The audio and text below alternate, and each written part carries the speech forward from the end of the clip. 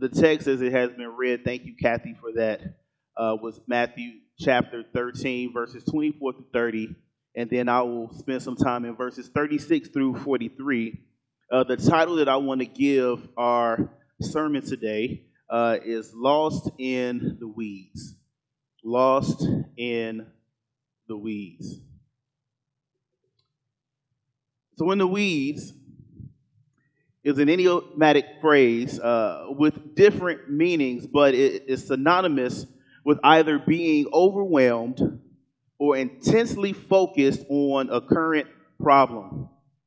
Both suggest being lost in or entangled with the issue due to the imagery the words offer.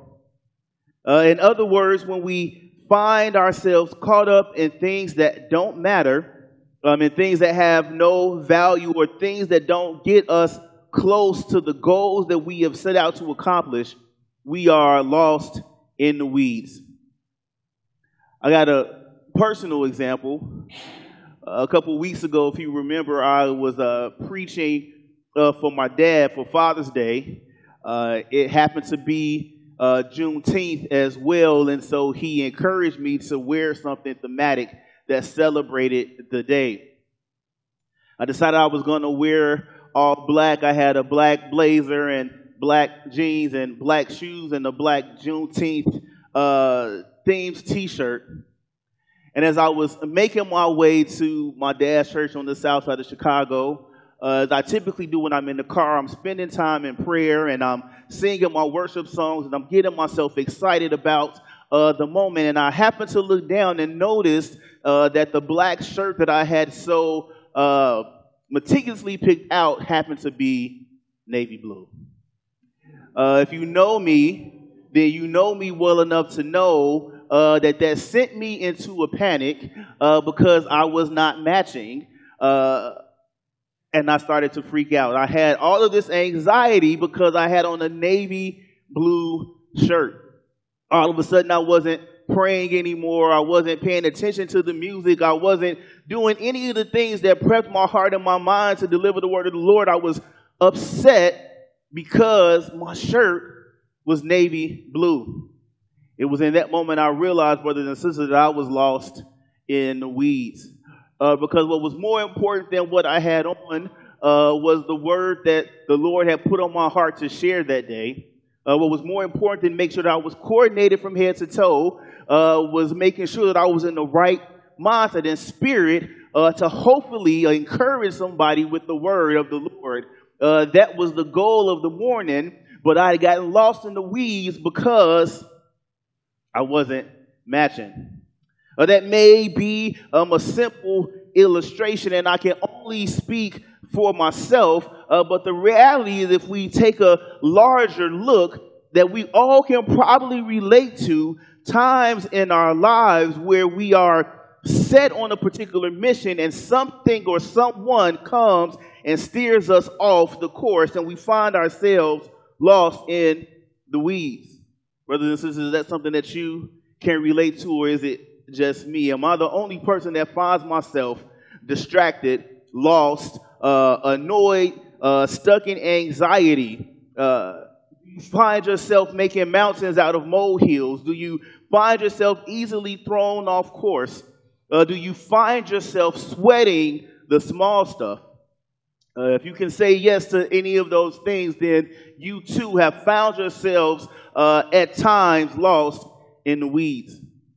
But I'm thankful for this text today, brothers and sisters, because it puts a lot of this stuff in perspective for me.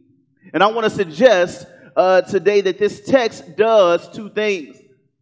One, this parable, to some degree, encourages us, because it serves as a reminder that distractions will always come. There will always be weeds. There will always be things in our lives that come to throw us off the mission and to throw us off course. But the other thing, brothers and sisters, that this text does is encourage us and show us how to deal with them. If we look at our text today, Matthew chapter 13 sets the story or sets the stage for a ministry of Jesus that was under attack. Many Jews and now Gentiles question the validity of Jesus' messianic claim. And even his predecessor, his big cousin, his homie, the one who had baptized him, needed reassurance. He needed Jesus to reassure him, like, hey, you are the one, right? You are the one who I was coming to make a way for. I was preparing a way for you. You are it, because something doesn't seem quite like we expected. I've said this to you before, and I'll say it to you again, that part of the problem that the Jews had with the ministry of Jesus Christ is that they were expecting a military leader. They were expecting someone who was going to come and overthrow the Roman government. And when they thought about the kingdom of God and the kingdom of heaven, they were looking at it through worldly lenses. And so they expected God's kingdom to look like the kingdom they had already been a part of, but it was just going to be that they were the ones in charge. And so when Jesus came talking about the kingdom and it didn't look the way they thought it was going to look, they were upset. And to add insult to injury, that as he began to teach and teach with authority and teach with love, for them to find out that the kingdom had already begun to be established, they were even more disappointed and distraught. Well, what do you mean the kingdom of God is here and we are still under Roman rule? What kind of kingdom is this? I imagine people said. So even though Jesus had healed the sick, even though he had made the blind to see, even though he had been feeding the hungry, even though he taught as one who had authority, they still doubted him, because what Jesus was doing didn't look like what they wanted. What Jesus was doing didn't look like what they thought. And sometimes we can miss the miracle of what's happening in front of us because it doesn't look like we thought it was supposed to look.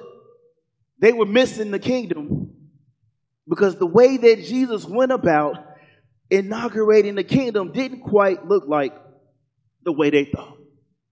So it was for this reason that Matthew writes his gospel. He focuses on Jesus as Messiah, and he fleshes out what the kingdom of God is and lays out the characteristics of true disciples. Because that's what we are called to be, remember? We are called to be disciples and to make disciples. Like, yes, it's cool to be church members and members of denominations and all of the things that we boast about, but ultimately at the root of it, we are supposed to be disciples of Jesus Christ. So we know, as we have been talking about parables the past couple of weeks, that Jesus often taught in parables, and that it was where we find ourselves today. One of three parables that Jesus actually gave a title to, the parable of the wheat and the weeds. In this parable, Jesus tells the story of a man who sowed good seed, but while the servants were sleeping, the enemy came and sowed weeds. The wheat and the weeds sprouted up together, and the servants noticed something was off. And when the servants brought this to the master's attention, ironically, the master wasn't surprised, nor did he panic.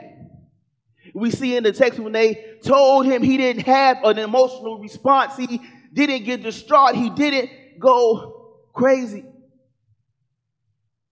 And what felt to me as an unexpected turn, the master told the servants to allow the wheat and the weeds to grow together. And I got to be honest, I didn't quite understand this. If you're a person like me, if you have ever had a lawn, you can find yourself obsessed with weeds, because weeds are ugly. So why in the world would the master tell the servants to let the weeds grow with the wheat? Well, we know that Jesus often used stories or parables or agricultural stories because the people who were mostly farmers would understand the language that he was using without much explanation. But here's something that I learned in this process.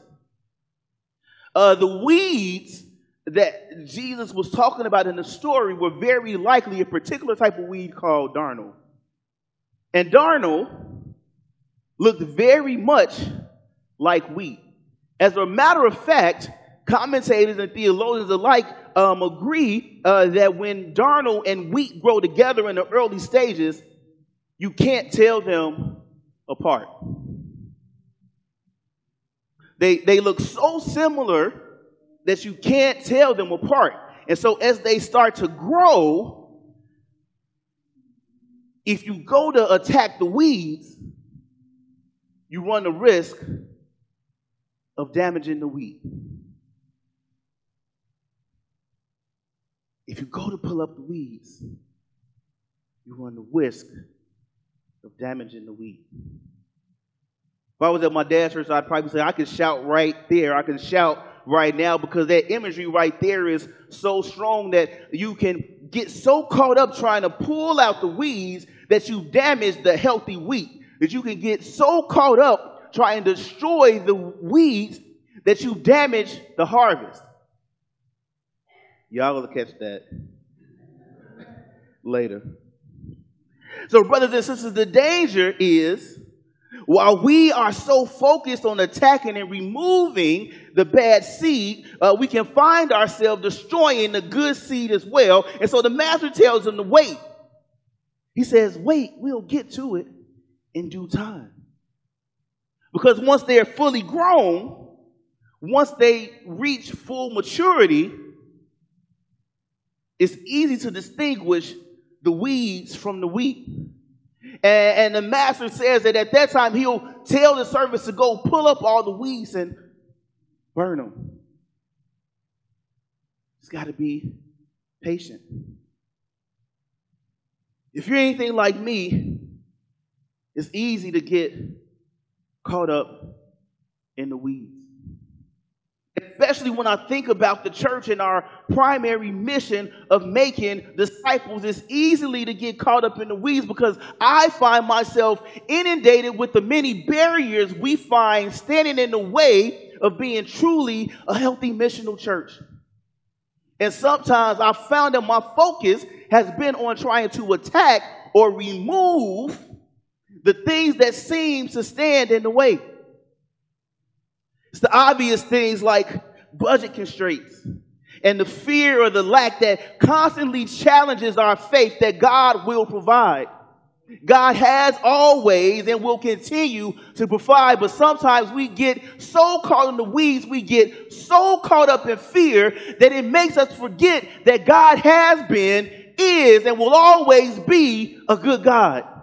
That God will never leave us nor forsake us. That God has been there in our bad times and in the times when we thought that we were going to lose our minds and lose everything, that God was there to keep us in those moments. And so if God has always been there, why would he leave us now? Caught in the weeds. Sometimes it's my frustration now with this whole concept of Christian nationalism and the seeds that are being planted and sprouting up in our churches and taking root in our congregation, attempting an unholy union of marriage between the kingdom of God and America, which isn't biblical.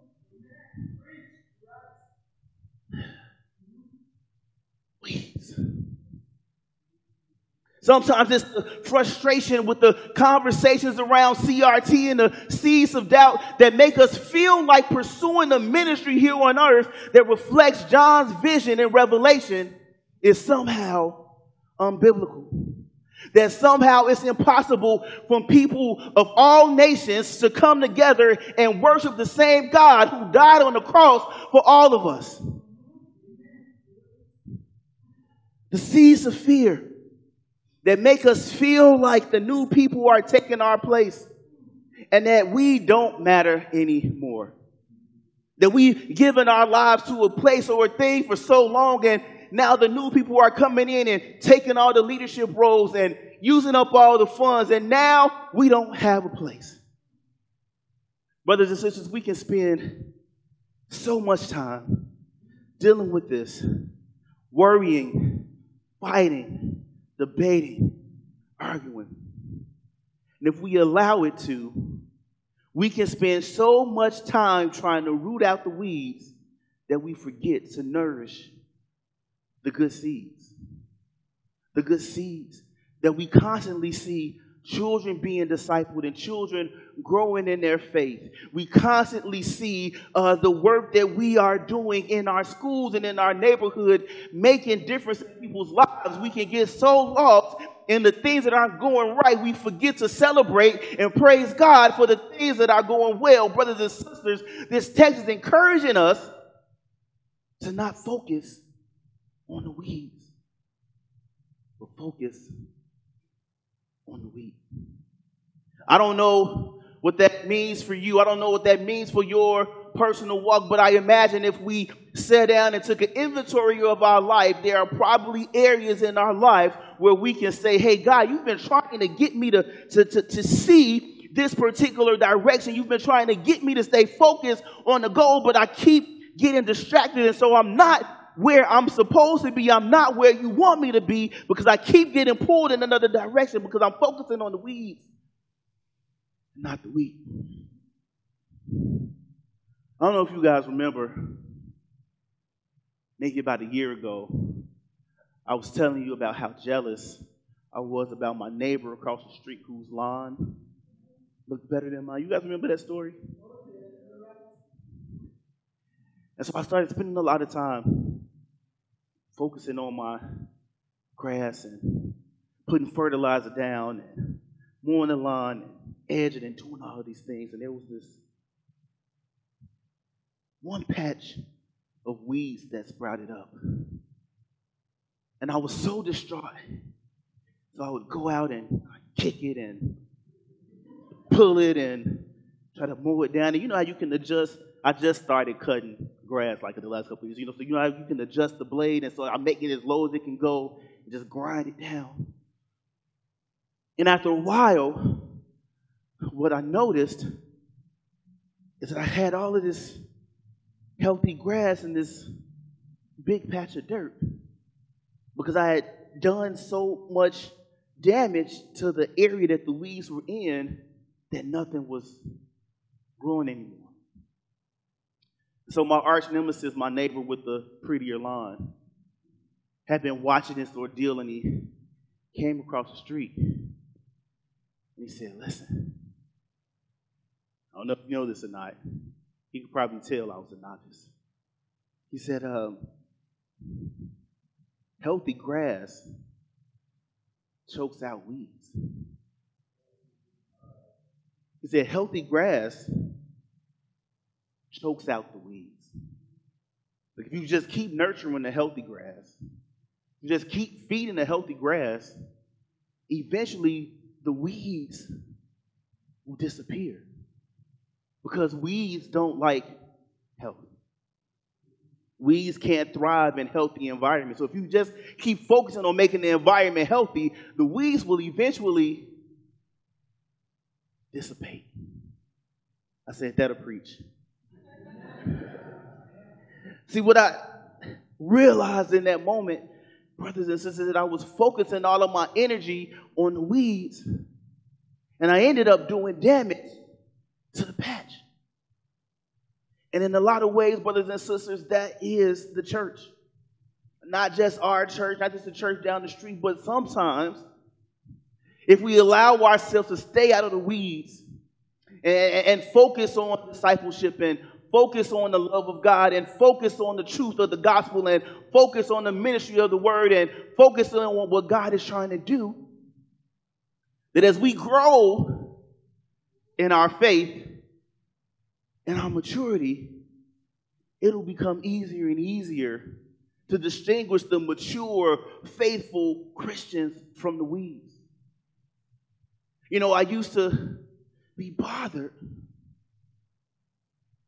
but now I realize that when good stuff is happening, sometimes the weeds just dissipate on their own. We don't have to focus on the naysayers. We don't have to focus on those who are struggling in their faith. We don't have to focus on those who aren't aligned. We just have to keep doing the work of the Lord. We have to keep struggling. We have to keep growing and developing in our faith and our discipleship. And what we will see is growth. This text, brothers and sisters, is so powerful. Because what it was trying to do, or what Jesus was trying to do, was get the disciples to understand that no matter what we do in this age or the next, that until Jesus comes back, there will always be weeds. The enemy will do everything that it can in his power to destroy the kingdom of God. It says that while they were in the house sleeping, the enemy came. The enemy's not going to attack when we're on our guard. The enemy's not going to attack when we are watching. The enemy comes like a thief in the night when we are not paying attention, when we are nursing broken hearts, when we are nursing disappointments, when we are nursing fear, and begins to spread the seeds of weeds. And Jesus is telling his disciples it's going to happen no matter what. So don't focus on that. Focus on me. Don't focus on the weeds. Focus on the wheat. Focus on the gospel message. Our most significant kingdom impact can come from us putting our energy into continuing to plant seeds that will help further establish the kingdom's presence on earth as we await the return of Jesus Christ. As we plant the seeds of humility and the seeds of purity and the seeds of righteousness and the seeds of accountability and the seeds of forgiveness and the seeds of reconciliation and the seeds of restoration and the seeds of faith and the seeds of hope and the seeds of love. We plant those seeds. And when the seeds of love that's centered on Jesus Christ grow in us and through us and around us, the enemy won't have a chance to win. I believe it was Martin Luther King that said that hate can't drive out hate. Only love can do that. Only love can drive out hate. Only the love of Jesus Christ can drive out division. Only the love of Jesus Christ can drive out fear. Only the love of Jesus Christ gives us something to hope in. While the songwriter said that my hope is built on nothing less but Jesus Christ and righteousness. I dare not trust the sweetest frame, but wholly lean on Jesus' name, on Christ the solid rock I stand. All other ground is sinking sand. Brothers and sisters, Jesus through this parable is giving us a lesson that not only helped the church then, but is helping us now to remind us if we begin to change our focus and put it on Christ, being motivated by the love of Christ, then we don't have to worry about the attack of the enemy because it's going to come. Focus on the wheat. Focus on the good seed.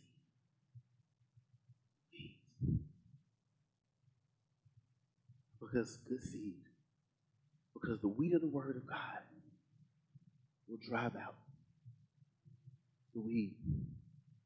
So my encouragement for you, for us, for me, this is for me as well. Let's stop focusing on the weeds. Because I wonder how much time we've wasted and how much energy we've wasted and how much growth we've missed out on and how many immature pieces of wheat that we plucked because we were trying to get the weeds. And the beautiful thing about the love of Jesus Christ and his redemption and his restoration is that even when we make mistakes or even when we err, we don't have to live there or stay there, but the forgiveness is there for us to say, you know what, we have learned, Lord, we're sorry. Redirect us, change us, shape us, send us. So the stories of the past don't have to be the stories of the future.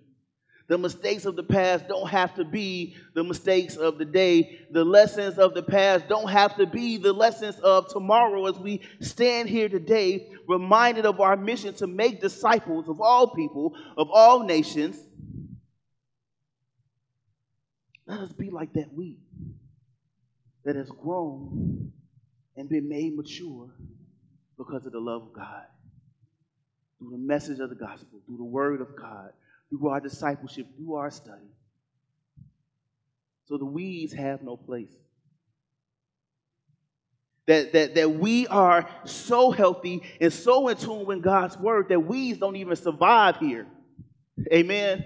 You like that weeds can't even walk in the door.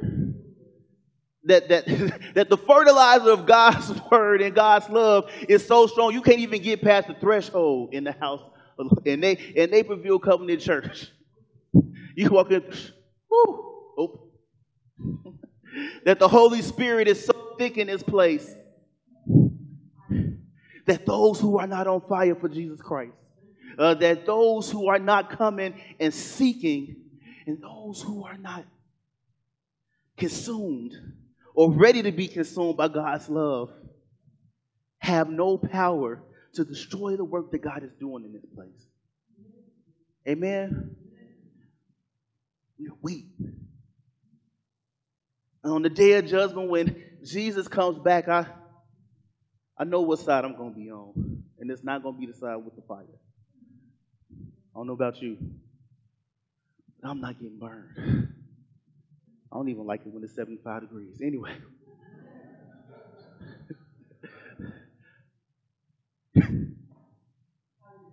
Amen. I'm about to pray.